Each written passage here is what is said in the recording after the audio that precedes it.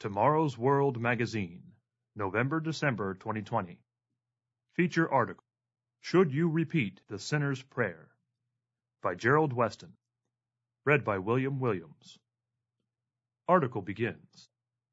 It was common 50 years ago to find in phone booths cheap tracts inviting you to recite the sinner's prayer. Yes, there really were small booths with payphones in them. Sometimes you would find one of these tracts slipped between your front door and the door jamb. You could also hear radio evangelists challenging you to put your hands on the radio and repeat the prayer after them. This prayer is still popular, and even now you might see a 1-minute ad from a television evangelist encouraging viewers to recite it. What exactly is this prayer?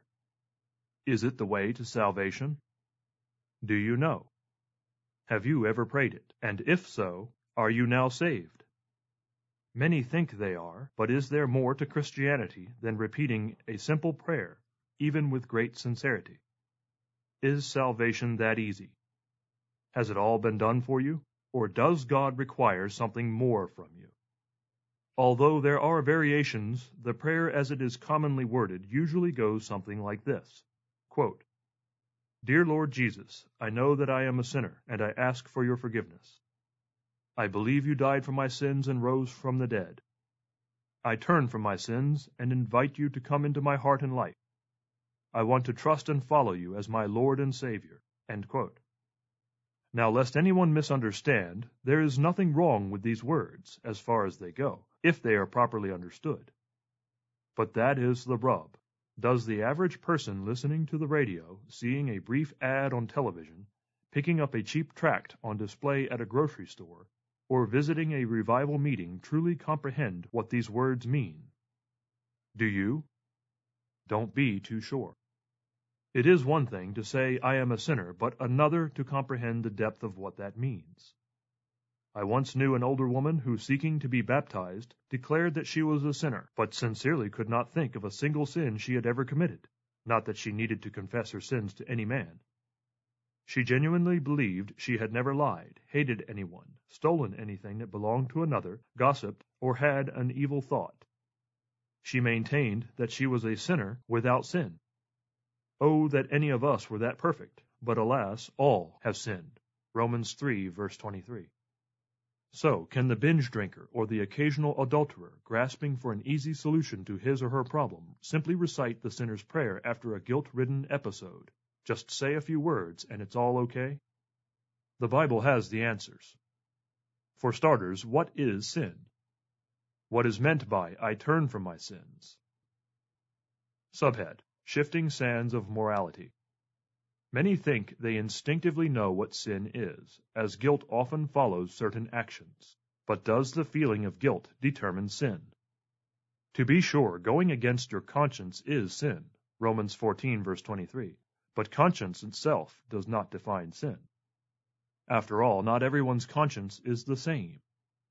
To define sin as going against one's conscience would be to say that it is left to the fickle attitudes of mankind to define sin. Just consider mankind's tragic history and the wide range of behaviors that have been considered acceptable, quote-unquote, and you'll see the problem with that. Even during my lifetime, behaviors that were once frowned upon have become accepted by most Americans as morally okay. According to a June 2016 Barna Research report, quote, cohabitation is the new norm. Shifting gender roles and expectations, the delay of marriage, and a secularizing culture are leading more American adults to believe that moving in together before tying the knot is a good idea. End quote.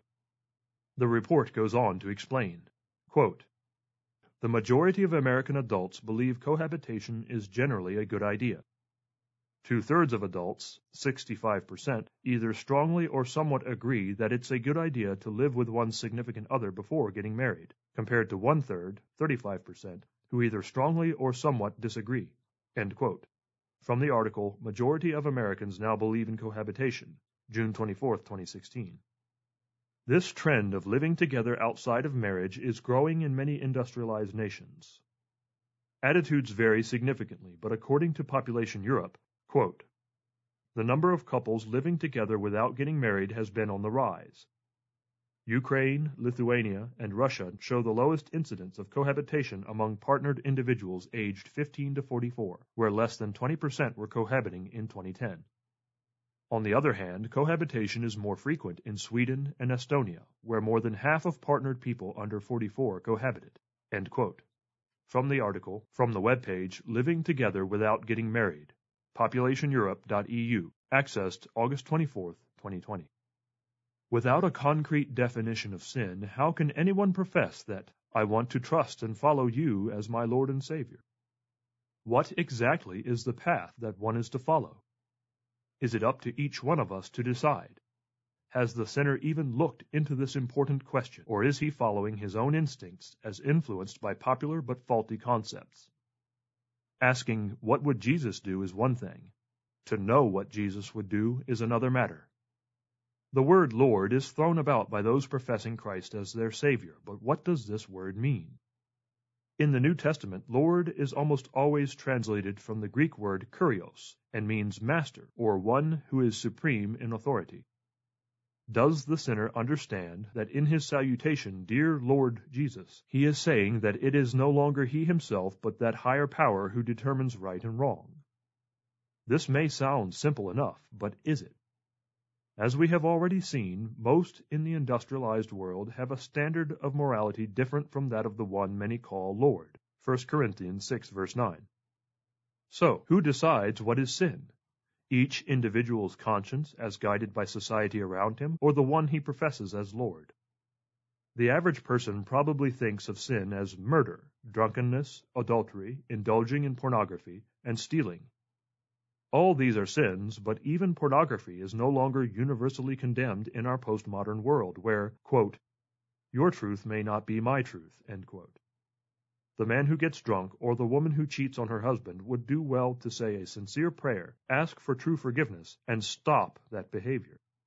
But there is far more to this subject than meets the eye. It is vitally important that we do not rely on personal notions of sin. We must understand why Jesus died for my sins, quote unquote, which means we must understand the Bible's definition of sin. Subhead: Defining Sin. The biblical definition of sin is found in 1 John 3, verse 4. Whosoever committeth sin transgresseth also the law, for sin is the transgression of the law. King James Version. The New Bible Commentary Revised makes a striking comment regarding this important verse.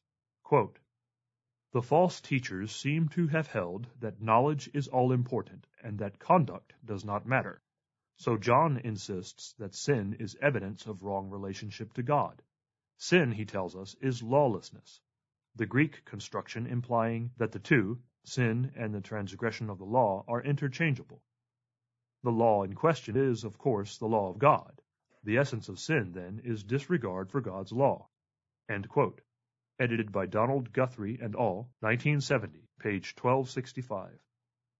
That definition sounds straightforward, and it is. But what are its implications? How many who say the sinner's prayer know in detail what the law of God says? How many have memorized the 10 Commandments, even in their shortened version? How many of the 10 can you personally name? Do you know where in Scripture they are found? Can one really turn from his sins, turn from breaking God's law, if he does not even know what the law says? Let us say that you can name 5 of the 10, maybe even 9 of the 10. That's pretty good, or is it? James tells us, for whoever shall keep the whole law and yet stumble in one point, he is guilty of all. For he who said, do not commit adultery, also said, do not murder. Now if you do not commit adultery, but you do murder, you have become a transgressor of the law. And note the next verse, which is so vital. So speak and so do as those who will be judged by the law of liberty. James 2, verses 10 through 12. Yes, God is going to judge us by the standard of the 10 Commandments, which he, through James, calls the law of liberty. So is keeping 9 of the 10 good enough? Keeping the commandments in no way negates grace. Consider, why do we need grace? Is it not because we have all fallen short? Romans 3, verse 23. We all have sinned, and as we have already seen, sin is the transgression of the law. The penalty for breaking that law is death. Romans 6, verse 23.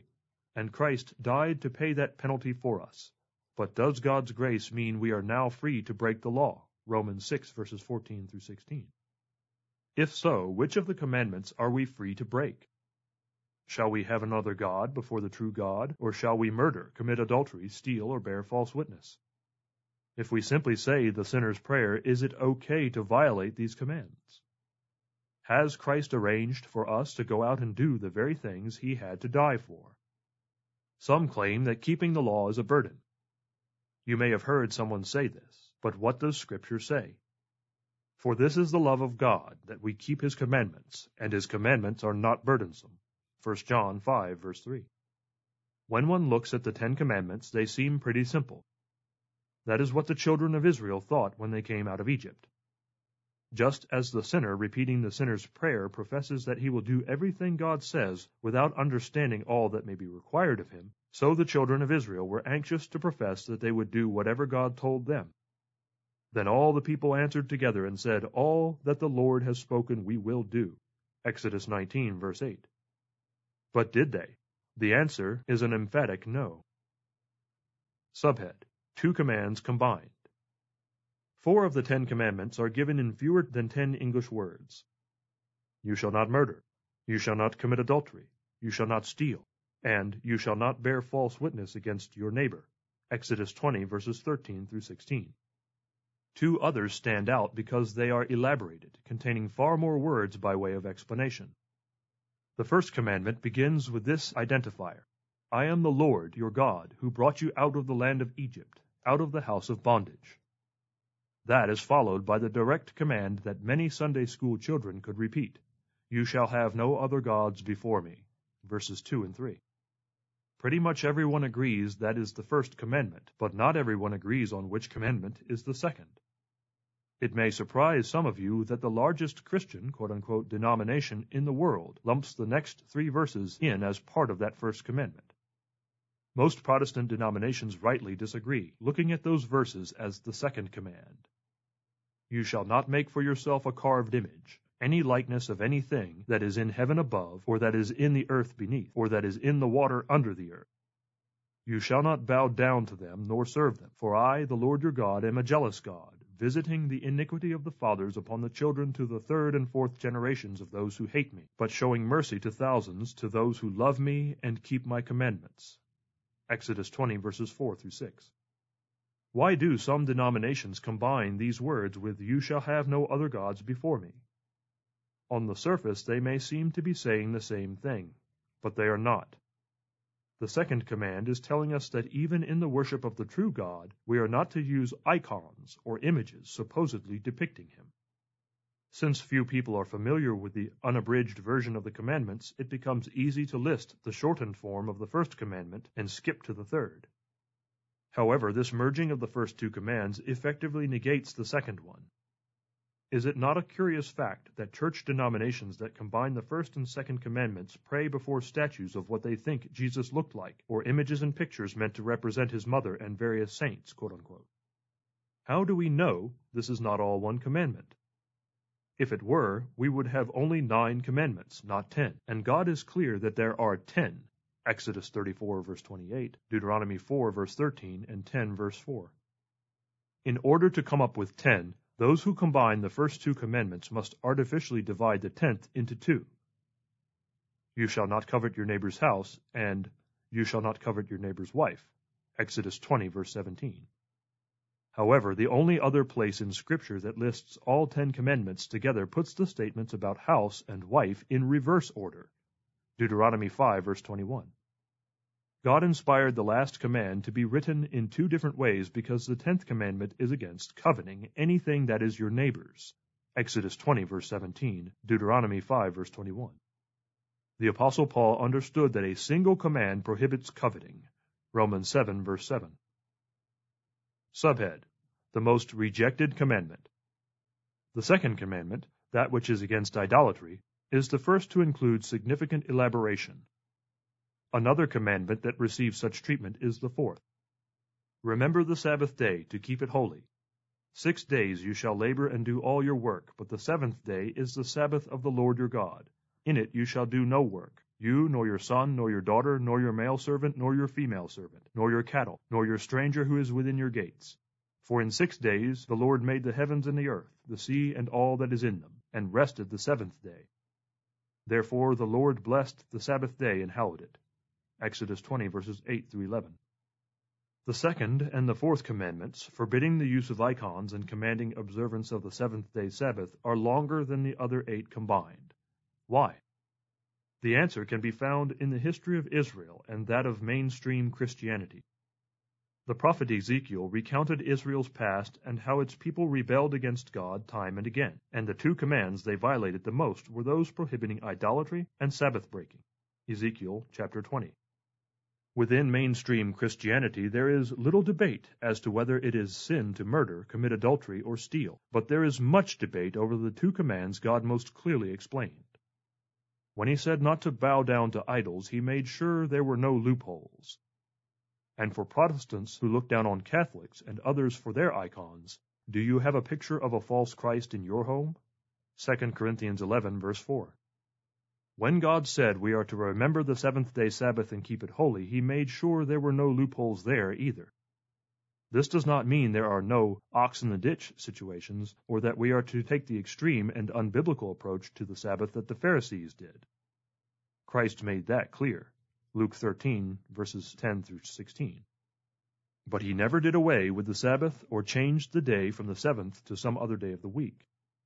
That was done by the Roman Emperor Constantine in the 4th century A.D., and his unbiblical change has been followed by the vast majority of professing Christianity to this day. Jesus never said he was the Lord of Sunday, but Scripture records 3 times that he said he was the Lord of the Sabbath. Matthew 12, verse 8, Mark 2, verses 27 and 28, Luke 6, verse 5.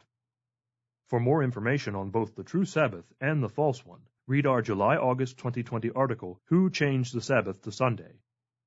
Idolatry limits and distorts one's perception of who and what God is. It reduces the great and almighty Creator of all things to something made of paint, wood, stone, metal, or even cheap plastic. And no matter how precious the material, it is powerless. But it only reminds me of God, quote-unquote. Yet that is exactly what God prohibits, because it reminds one of a false God. The great God of creation cannot be understood by something made by puny human hands. God does not only tell us not to have any other gods before him, through the 2nd command, he tells us that in the worship of God, we are not to use paltry representations of him. When people begin to limit God, they lose sight of who he truly is. The Sabbath command reminds us of God as the Creator and points to a future millennial Sabbath rest. God knew that human beings need to have 1 day in 7 set aside to focus on their relationship with their Creator. To eliminate confusion, he set the example of resting on the 7th day and commands us to do the same, not on just any day, but on that same 7th day. The drunkard or adulterer may recognize his or her need to say a sinner's prayer, but does either one realize that turning around and going in another direction also involves turning away from a false Christianity that has sought to change the laws of God, Daniel 7, verse 25, and has effectively turned grace, quote-unquote, into an excuse to break God's law, Jude 4. Subhead: The Price of Discipleship. There is much more to true Christianity than most people realize. Note these words of Jesus: He who loves father or mother more than me is not worthy of me, and he who loves son or daughter more than me is not worthy of me. Matthew 10, verse 37. Christ is plain that such individuals cannot be his disciples. Luke 14, verse 26. His disciples must put him first in their hearts and lives. It is always good to acknowledge that Jesus is Lord, that we are sinners, that our sins can be forgiven, and that he gave his life to pay for our sins. But it takes more than a simple prayer if we truly want to fix what ails us. We must know what those phrases mean, and we must truly follow Christ as our Master, a task that can only be fully accomplished with the help of the Holy Spirit, which God gives to those who obey him. Acts 5, verse 32. This involves a radical change of life, including a change in how we worship him. As Jesus chided the people of his day, "But why do you call me Lord, Lord, and not do the things which I say?" Luke 6, verse 46. So must we chide the people of our day who profess Jesus as their Lord, Savior, and Master, but do not obey him. End of article. Literature offer. May we suggest the booklet John 3:16, Hidden Truths of the Golden Verse. The most beloved verse of the Bible holds truths you may not know. Request this free printed booklet from the regional office nearest you, or order at tomorrowsworld.org. PDF, EPUB, and Kindle are also available.